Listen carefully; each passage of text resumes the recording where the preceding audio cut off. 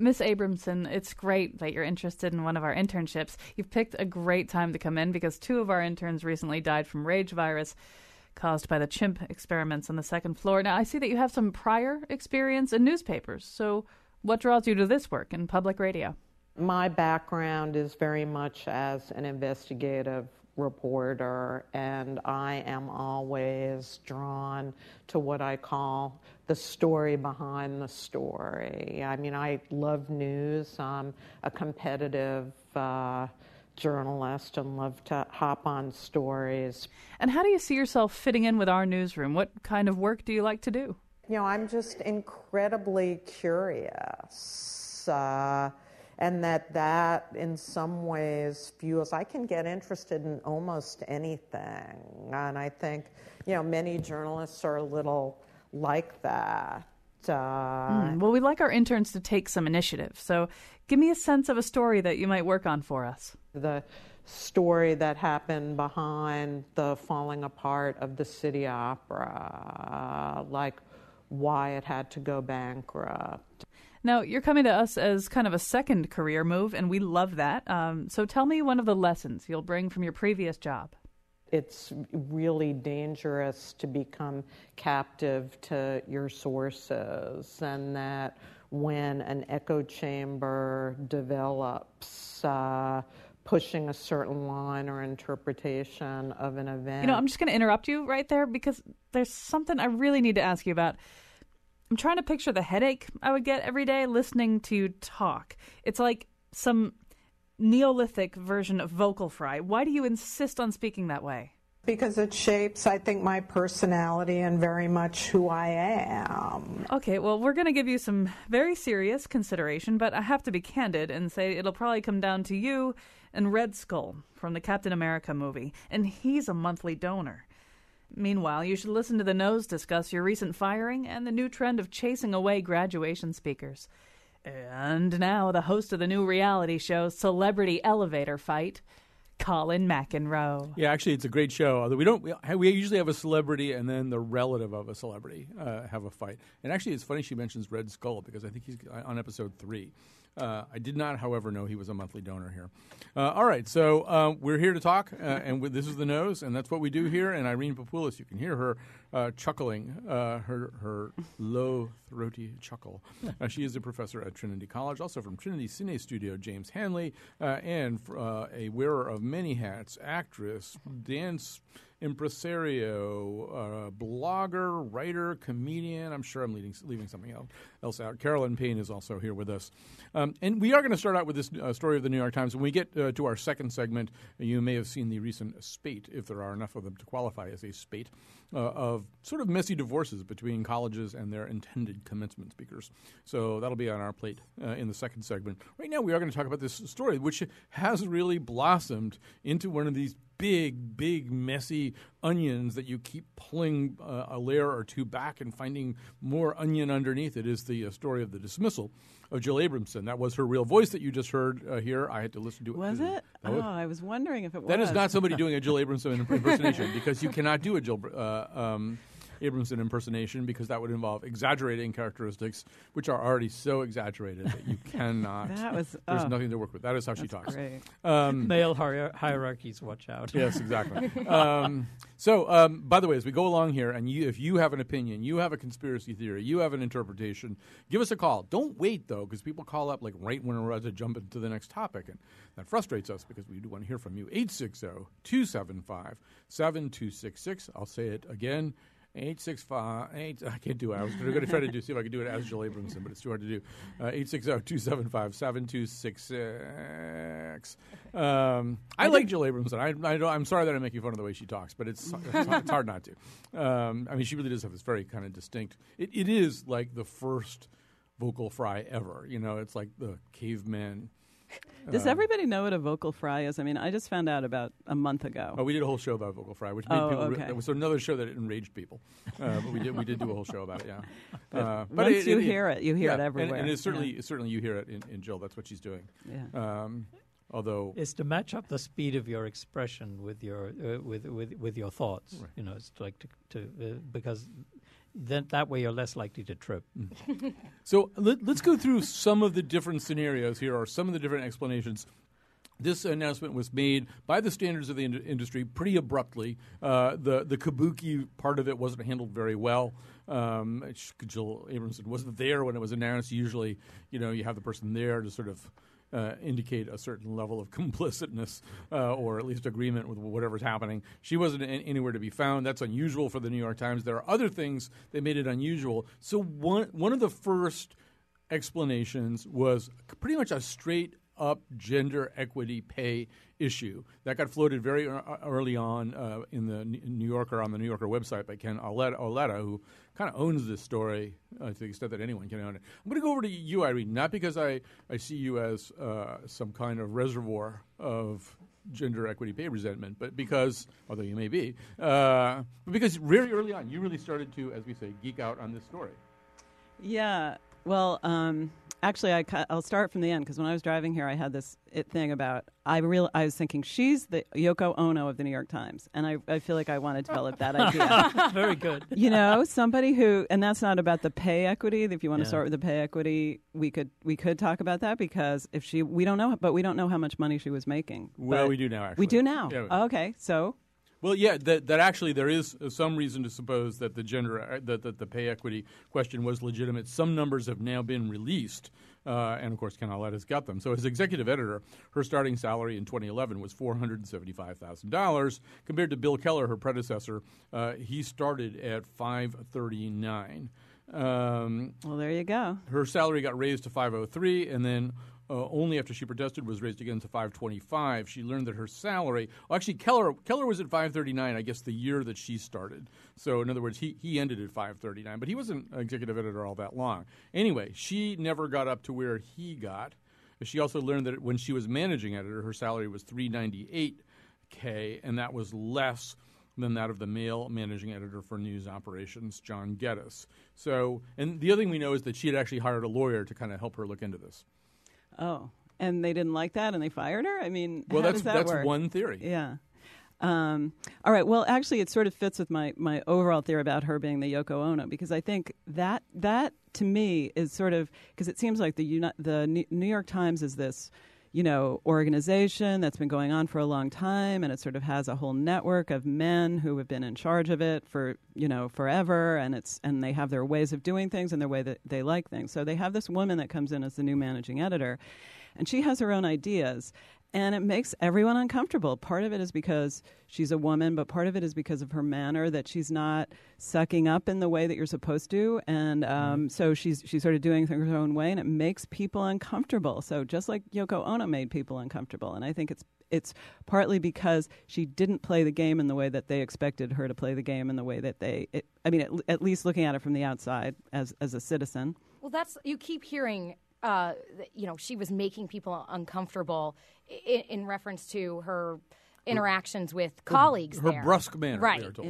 Yeah. And I think that then you're looking at this. Then you get into the whole women, when they're in power, if they have a certain demeanor or are considered bossy. I mean, when was pushy. the last time that you heard the head of General Electric being accused of his brusque manner or his, a particular way that makes other people uncomfortable? I mean, it never happens.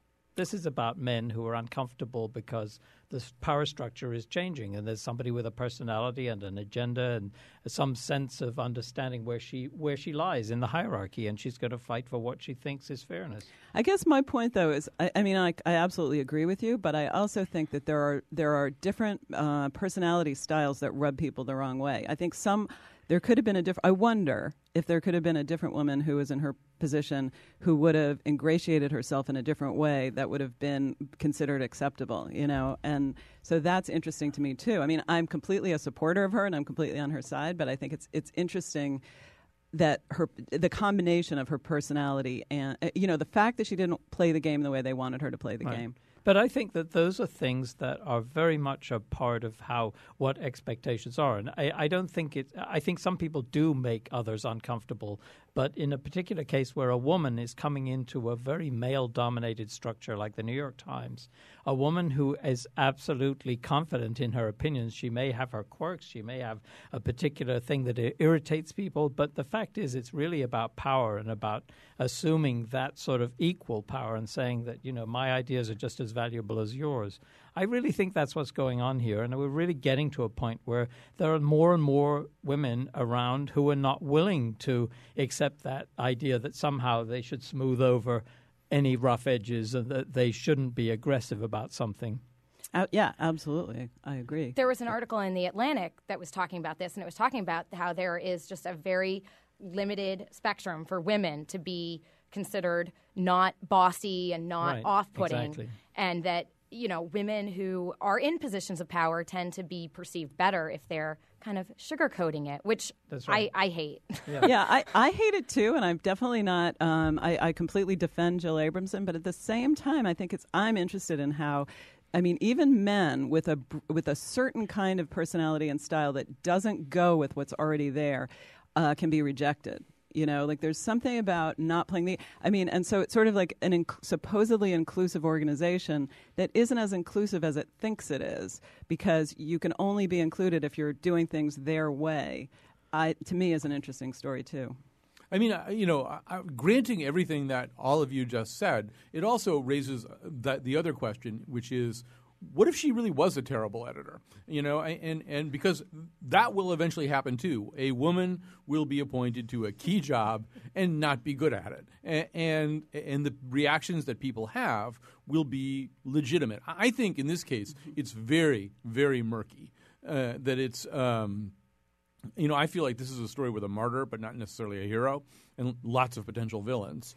I'm still sorting out and still relishing, each new disgorgement of facts and details. But I'm not exactly sure where I come down on this, and I'm not entirely persuaded that she is the hero of this piece. Although I can imagine a fact pattern, which I'd be happy to lay out later in the conversation, where she absolutely is the hero.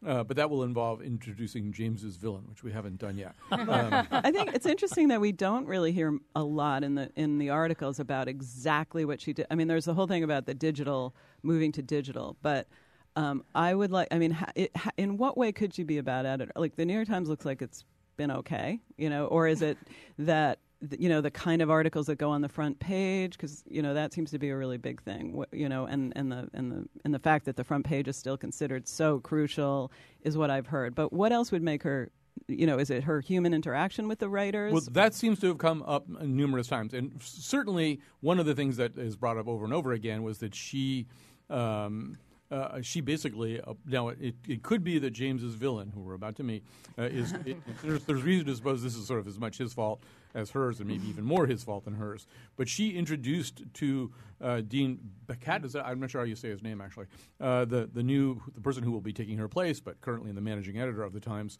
a co-managing editor. But, didn't really sort of say, this was all announced at a luncheon that he was at, but he hadn't really been informed about this in advance, this whole thing. And that kind of thing, one thing I'll say about Jill Abramson is that she has for a long time had this kind of reputation, and it may be a reputation that's horribly unfair, that would never be applied to a man who did exactly the same things that she has done. But I even noticed the first day of this story, David Carr co-reported a page one piece in the New York Times, and they went to Jane Mayer, who was been Abramson's sort of partner in a lot of investigative stuff in the past. She's now at the New Yorker.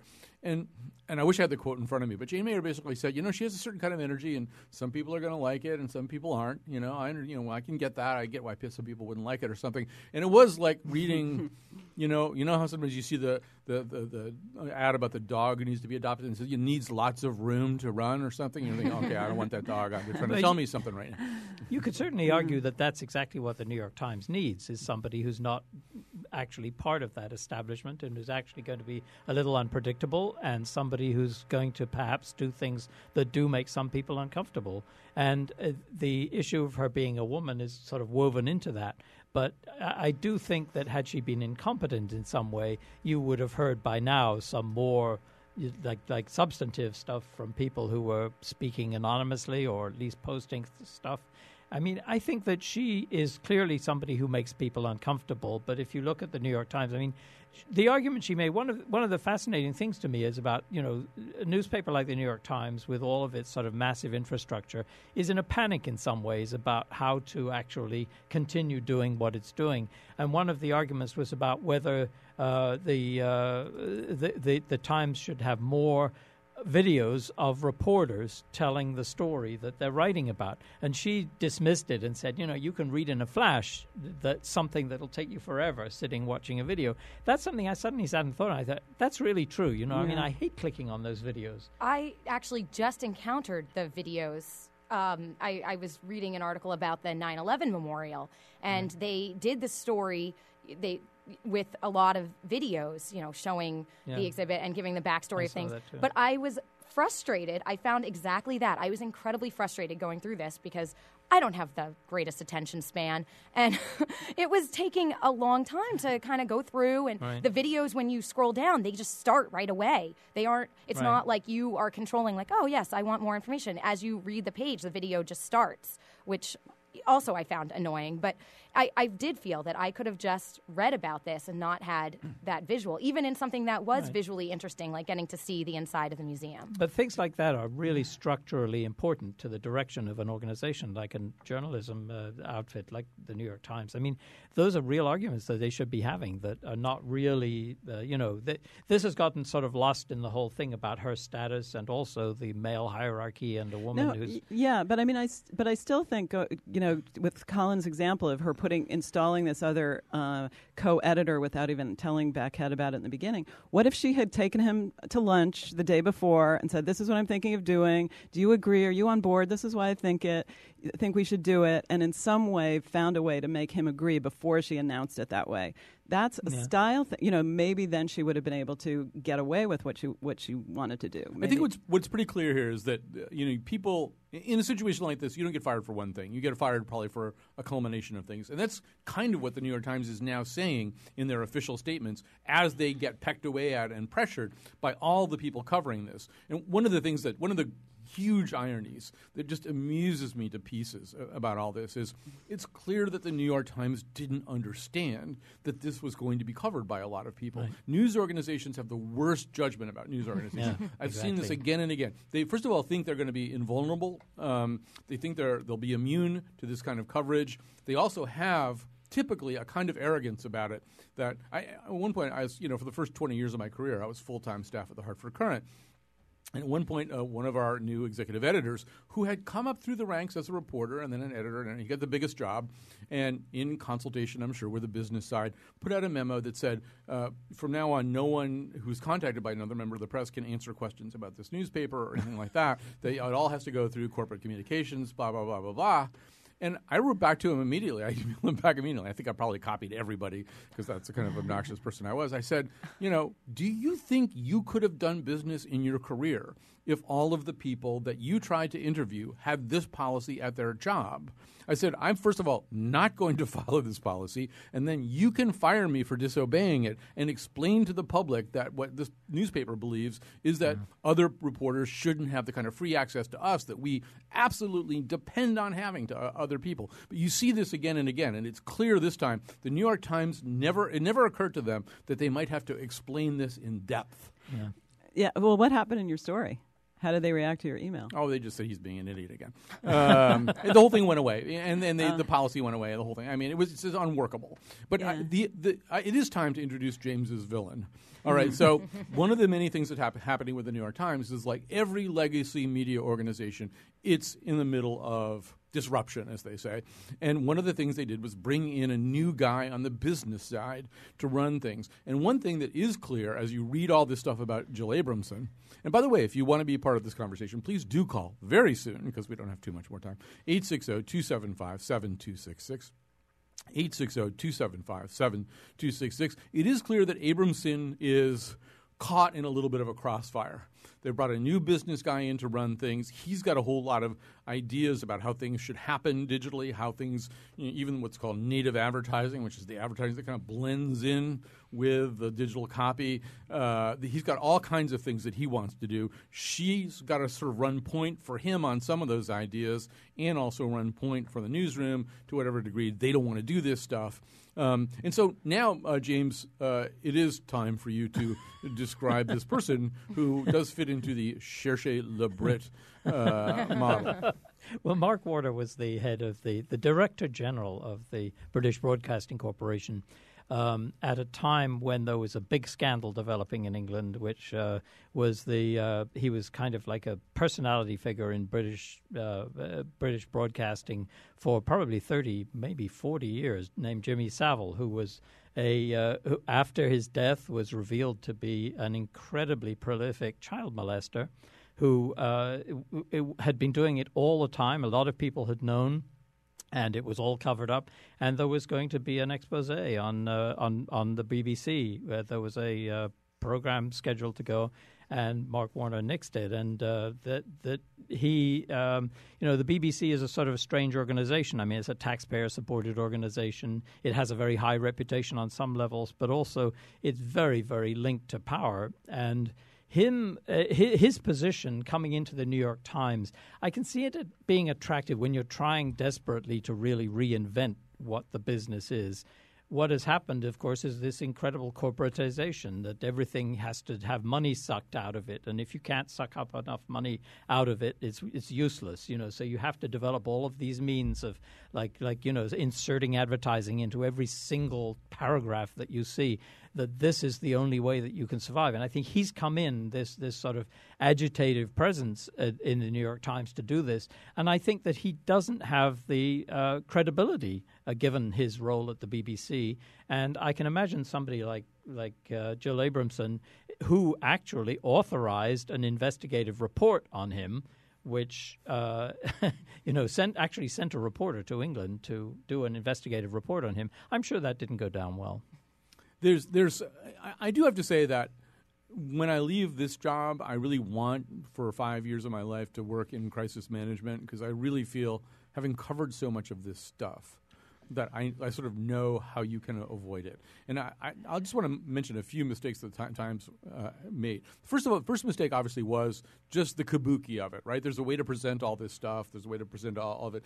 Makes it look like you're not giving somebody the shaft, and with Howell Raines, for example, when he was basically kicked out of the same job for an obvious news crisis problem, too. In his case, he got booted out because something was really wrong there, or something had really gone wrong with their reporting. This is not so much the case with Abramson. But anyway, you want to get the kabuki right so it looks kind of good. You also want to define the story a certain way. You have to tell a story, because if you don't tell any story, then everybody gets to invent their own story. And that's what's happening here. I mean, if there is such a blizzard of different stories now, and I mean, every single publication you can think of has 3 or 4 writers on the story right now coming up with all these things. The worst story you can ever tell is the cherchez la femme story. Any story that has a sex and or gender angle in it, that's the worst story, because it'll go on and on and on, and it inflames people and kicks tripwires. The example I give is, think about the difference between Iran-Contra, which is actually kind of important but nobody cared about it, and Thomas versus Hill, which was a little bit less important anyway, but everybody knew everything about Clarence Thomas and Anita Hill, partly because that's when it had all these tripwires that get people inflamed. So by not telling a specific story, they let this become a certain kind of story. And then I think they've been victimized by another thing that they probably can't control that much, and that is another thing that will keep a story raging is if it has lots of loose threads dangling off and interesting little details. Right. And so we've got things like the tattoo, which Carolyn will now explain to everybody, and the Instagram photo of Jill Abramson in boxing gloves, and all these little things which maybe the Times can't do anything about, but it does tend to keep things alive. So, Carolyn, walk us through the tattoo. Well, I first became aware of this alleged tattoo. Irene had mentioned it in an email that she had read about this, and I thought, and she was saying, well, what's she going to do with that? The tattoo was that she had the Times T logo, a tattoo of that, allegedly. And I thought, well, that's funny because that's what I do. First time I get any job, I make sure I go out and get a tattoo with that business's logo on it. But so I just was kind of fixated on that, thinking, really, she just doesn't look like that kind of woman. And last night I was at an event, and the owner of the gallery of the event I was at in Boston and his partner, turns out they are friends of hers. And they were just talking about this story casually in conversation to me. And I then realized, I said, I have to, in full disclosure, let you know something that tomorrow I'm going to be talking about this on the radio. So you might want to, not tell me everything. Yeah, you need to know that. But so they were really, really cool about it. And I was like, so can I ask you, this tattoo, is that a real thing? And they were like, no. They were like, it is a tattoo of the old subway coins. And sure enough, when that Instagram photo leaked, which was late last night, you can see it clearly is the subway coin tattoo. Which is another strange story. I mean, why would you want to I mean, we were all sad when they got rid of tokens in the subway, but why do you think she would want to, tattoo it on her arm? Yeah, I didn't even think to ask them of that. I don't know. It looked kind of cool. I guess like as far as tattoos go, that's pretty cool. I mean, if you're, a New Yorker, you want to kind of like immortalize something that is just not going to be part of your daily life anymore, and that is. The demise of tokens was greeted with a lot of controversy too. It was, for lots of reasons. Yeah. She also has a reason to love mass transit because she was hit by a car. Badly hit by a car as a pedestrian. That's right. Big part of the Jill Abramson story. Yeah, I think it's just sort of a throwback, I love New York kind of thing. I didn't, but it's it's the kind of story that if once again you want to resolve that thing right away, because I've read stories, in pretty prestigious, sites. They just focus on the tattoo and say, well, what could she turn the tattoo into now that she hates the New York Times so much? And I think, no, it's not even a New York Times tattoo. Calm down. But you can't. You need to get some of this toothpaste back in the tube, and that's kind of hard to do. We're going to have to switch tracks here pretty soon, but here's a call from someone anonymous. Hi, anonymous? And not there either. Not only anonymous, but not there. Maybe we can stop here. I really could talk about this kind of stuff all day because I really do. I think it's fascinating, and I do feel as though I should just say that the heroic storyline that I think that you can lay out. I don't know if it's true or not.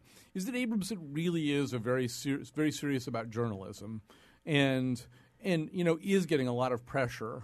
Because, in fact, all these legacy news organizations, they will have to transform, and they will have to take the business side into account. And the business side people are going to be walking around the newsroom, which this guy Mark Thompson, formerly of the BBC, apparently does a lot, much more than they ever did in the past. And that Abramson has been trying to build firewalls between those people, or at least on her end, kind of see if she can neutralize things, with varying amounts of success. And, if that's true, and that's one of the things that brought her down, maybe some other stuff brought her down too, but she gets some points for that. I do think that there's one thing here that obviously the newspapers and the journalism has to become aware of the business side. The question is, does the journalism serve the business side, which is what is happening, and that's really sad. I mean, if the business side can make the journalism possible, that's one thing. But if the journalism, and in her case, some of the things she said imply that the journalism is under threat from the business side,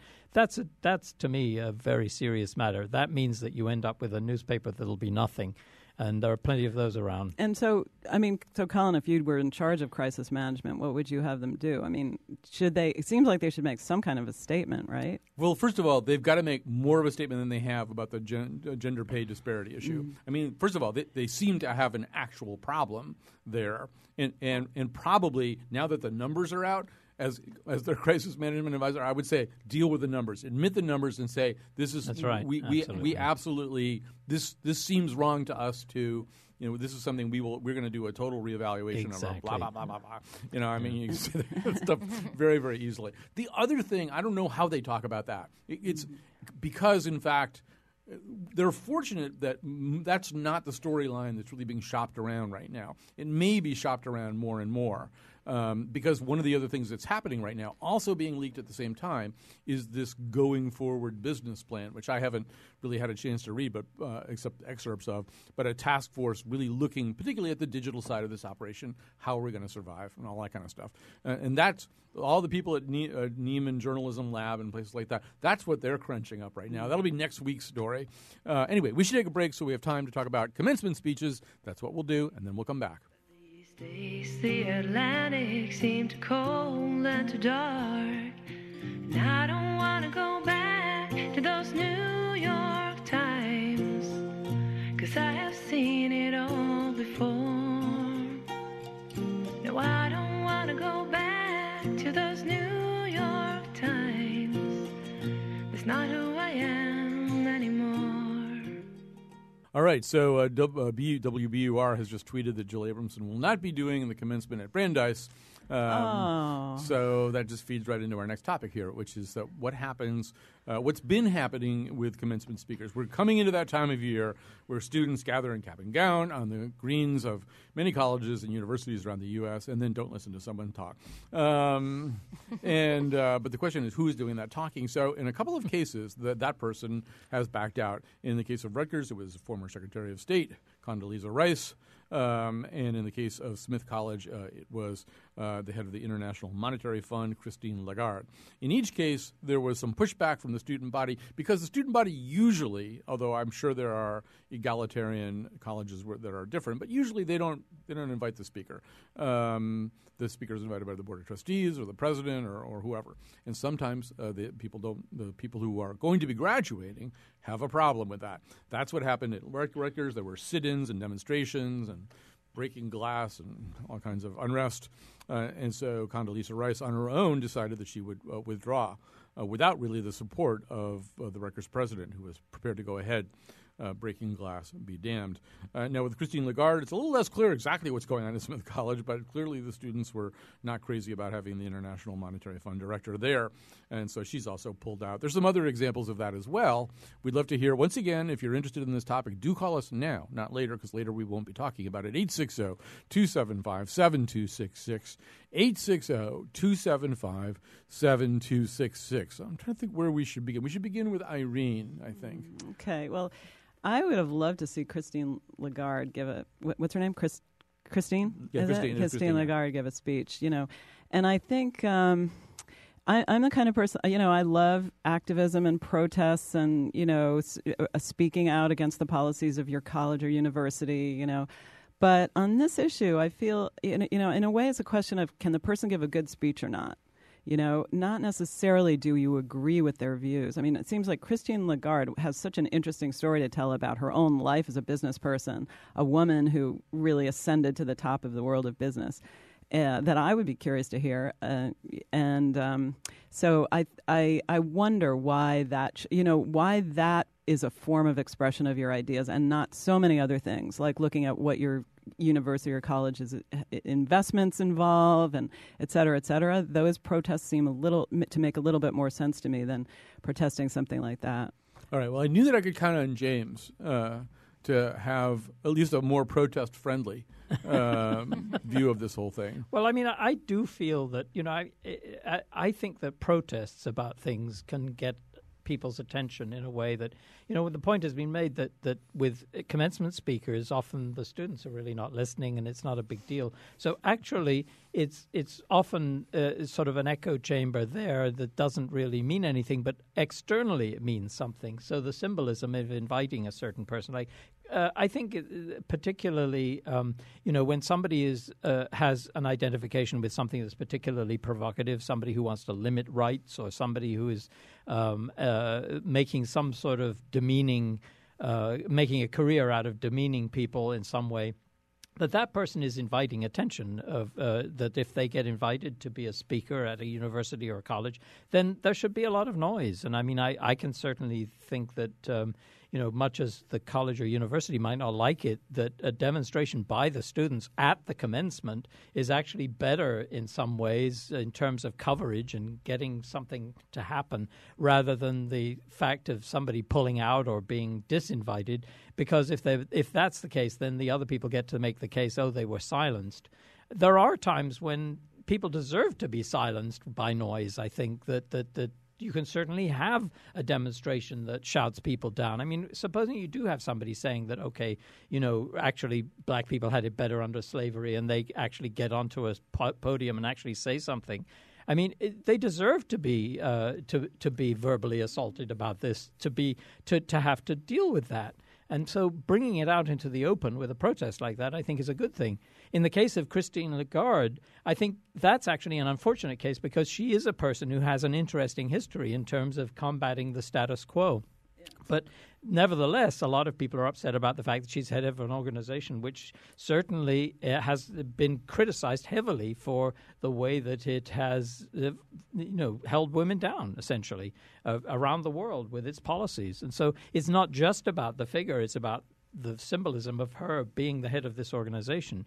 That said, I think it's remarkable that she does have a chance to change that organization. And so hearing what she has to say, there's a case to be made for that. Well, I think we all agree it was a good idea of Swarthmore to cancel Clavin Bundy's graduation speech. That never would have worked. But, I mean, in the case of Lagarde and Rice, and I think in Lagarde in particular, I'm kind of intrigued. They withdrew. Yeah. I mean, nobody said you can't. Well, some people were saying we don't want to, but they withdrew. They made the choice to withdraw, which I think is kind of unfortunate too. I mean, I think you and I agree about this to that extent anyway. I'd much rather see them come, give the speech, have your protest, have some kind of Occupy Northampton, sit in somewhere where you have a big conversation about it too, have a dialogue. That all sounds great to me. The thing where the speaker slinks away for whatever reason, I don't like so much. They just don't want to deal with protests. Yeah. It was just the fear of having to face that, or not wanting to. Who wants to go and be a speaker where you're not welcome? Like, that doesn't sound like a great. Well, but you should stand up for your. If you're actually, during the Vietnam War, there were a lot of instances like that. I mean, a lot of people did. They were. Look at the people like Spiro Agnew, for example. I mean, he relished actually coming on and saying these provocative things and trashing young people who were very sincerely protesting. I mean, he made a thing of that and made a career of it. And I think that's that there are people like that. But I do think that if you're inviting somebody to speak, I mean, the point you made, Colin, is that it's usually the trustees who invite the person to speak. I think actually students should really decide who gets invited to speak. And I think that if there is a disagreement or is inviting somebody provocative, then have a fight about it beforehand. Absolutely. Bring it out into the open. Yeah, that's when the interesting fight happens, before you make the decision and the invitation. And at the end of the day, it's a commencement speech. I mean, this is not necessarily maybe the forum to be provocative. You're there at a commencement where you're celebrating graduates who, like I said, most of the kids aren't listening. I remember my college graduation. We had Edward Albee. I was a theater major, so I was, I should have been all up in that. But instead, I was sitting there getting a sunburn, like texting, fantasizing about what I'm going to do over the summer and what will the rest of my life be. I love the idea that you could text at your graduation. I think we were waving our quills around. I think that was but it's so hard to give a good graduation speech. I mean, I think having listened to quite a few of them now,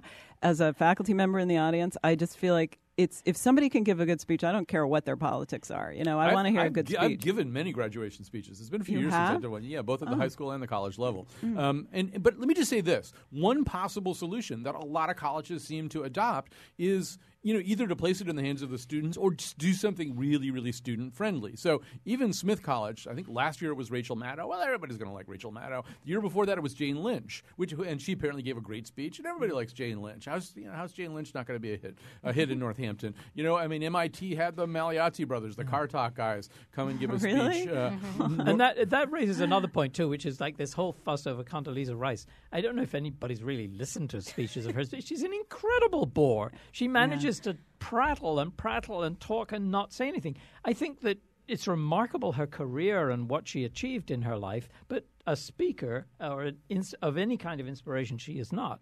And that's true for any speech. I hate it when people give speeches that don't acknowledge their audience. If you're giving a speech to to people like Carolyn who are sitting there dreaming about their future. You know, what are you going to say? You know, I think you should Make you it have quick to and think make it about funny. that. Make contact Yeah, with I can't them. believe you them wouldn't, up. you wouldn't listen to Edward Albee. However, I should say Thomas Hoving was my high school graduation speaker, and I didn't listen to him, and I should have listened to Thomas Hoving, so I feel bad about that. But the one thing that I do want to say is that, you know, first of all, anybody can give a substantive, interesting speech. I've been told that the year after U.S. Senator Barack Obama spoke at Northwestern, the next year's speaker was Julia Louis-Dreyfus, who has, of course, gone on to be vice president of the United States. But this is well before that. And she sort of came out and made a little joke about who she was following, and then apparently gave a fabulous speech about life and art. And, I mean, you don't know who's going to give a great speech. Right. But I also don't think that it's true that a graduation speech can't be substantive. I mean, the Marshall Plan was announced in a commencement address.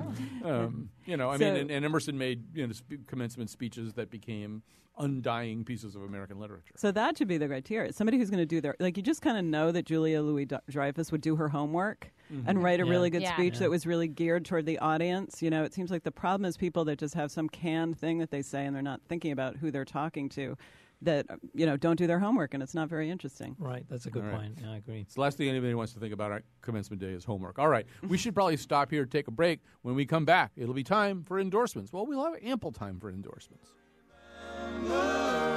Always, always, graduation day. We'll remember always graduation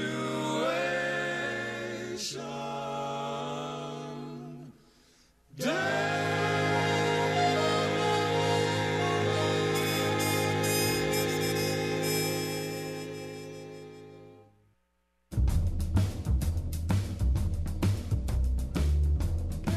What worries me is that the New York Times is too caught up in its own drama. What if a really big story breaks in New York right now? Would they even be ready to cover it?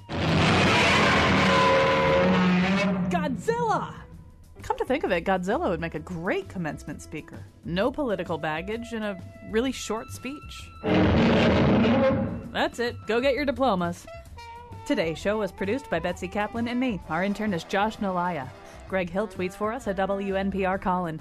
The part of Bill Curry was played by Bryan Cranston. For show pages, articles, and audio of the Faith Middleton Show staff going...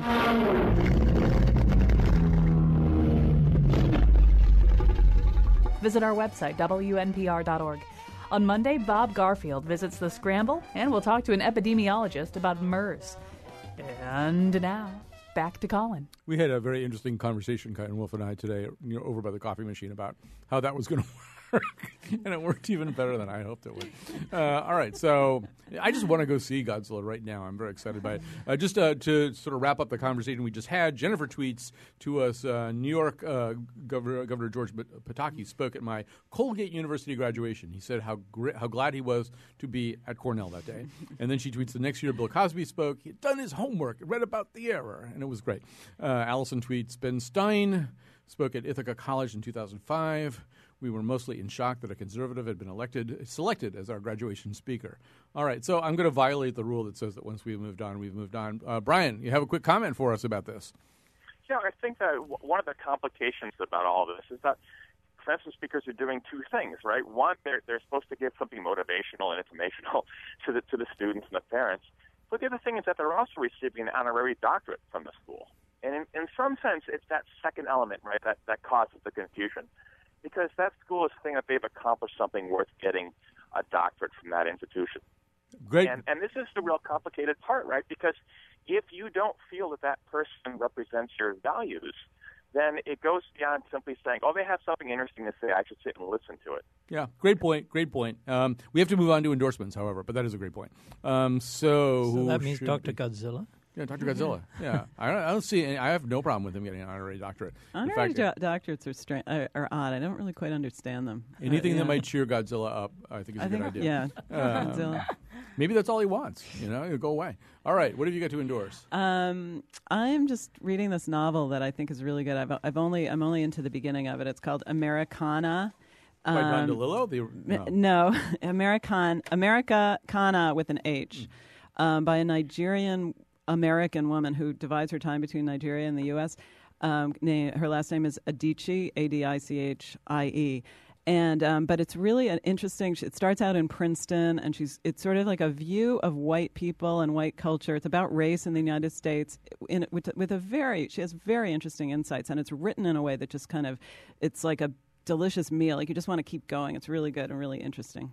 Oh, fabulous! Say the name again. Americana. Okay, but with an H in there. With somewhere. an H. All right. So, James, what have you got to endorse? Well, if you've absorbed the intellectual and sort of incredibly complex but fascinating stories in Thomas Piketty's analysis of capitalism that I've been keeping on reminding people, there's another book. Matt Taibbi has a book called Divide, which is a really amazing book that is a sort of down in the streets kind of reporter's look. We've been talking about the New York Times, and Matt Taibbi is a reporter who, the stories he tells, you can tell that he really went out in the street. He really went and talked to people, and talking about the economic divide, not just in this country, but around the world, and the whole nature of how everything is different. Wealth makes the world entirely different for you in terms of law enforcement, in terms of education, in terms of life in every way. It's an incredible read, Matt Taibbi's Divide. And the other thing is Orson Welles' Othello, which we're playing at Cine Studio Sunday through Thursday evening, which is a really mysterious and sort of strange Othello, but absolutely amazing. Orson Welles is really at his peak, really amazing. That sounds fabulous. All right, Carolyn Payne, what have you got for us? I am endorsing my best friend from childhood who is living with HIV. He is also a writer and director and actor, is in the process of creating a really unique web series called Unsure Positive. And I encourage everyone to check it out and get on board with this. And he's also just creating an online community about this. When he was first diagnosed, he felt very isolated, and one of his goals with this is to help people who are living with HIV feel less isolated and to see that life goes on. It's not necessarily the death sentence. And one of his ways of doing this is actually this web series, Unsure Positive, is in fact a comedy. And it seems, is it one of those things that you really should be laughing at? And he does a wonderful job at creating that, and I am so proud of him. And I was helping him with a fundraiser for this event, for the web series and everything last night, and I think that everyone should check this out and start looking at some things in life with a little bit more laughter.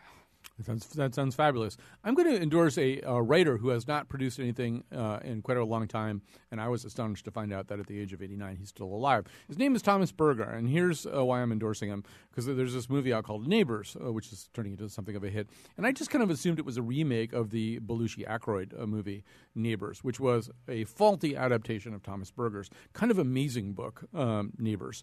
And so I would endorse that book. Thomas Berger is best known as the guy who wrote Little Big Man, also made it into a movie.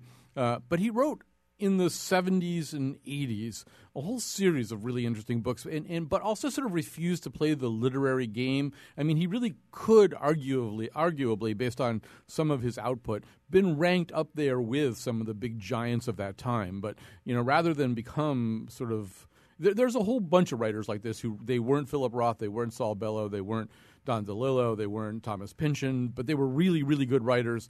And in Berger's case, he refused ever to go near the New York literary scene. He just wasn't going to be there at the table at Elaine's next to George Plimpton and Kurt Vonnegut. But he's a lot of his work is really good. And there's some obscure Thomas Berger books that are worth tracking down. One that I think holds up reasonably well is Arthur Rex, his very modern retelling of the King Arthur story. So I'm going to endorse Thomas Berger, even though this new movie that's out right now has nothing to do with Thomas Berger.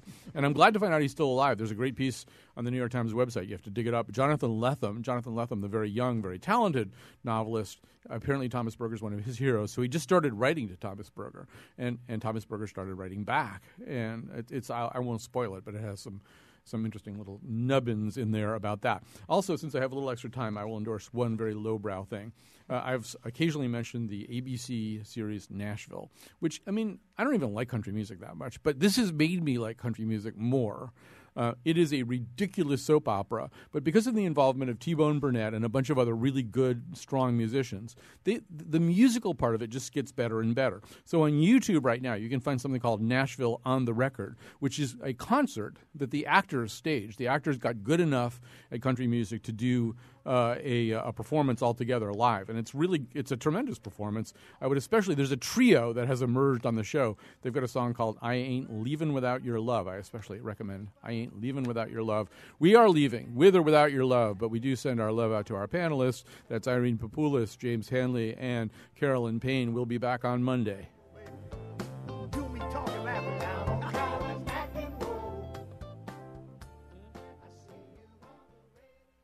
I'm Kyone Wolf, and I've got one piece of advice for you graduates. In this life, you really want to shake things up whenever you can. So if someone calls the cops on you, go ahead and arrest the police. Everybody will have a great laugh, and you'll have one more chapter for your ebook memoir. Thank you and congratulations.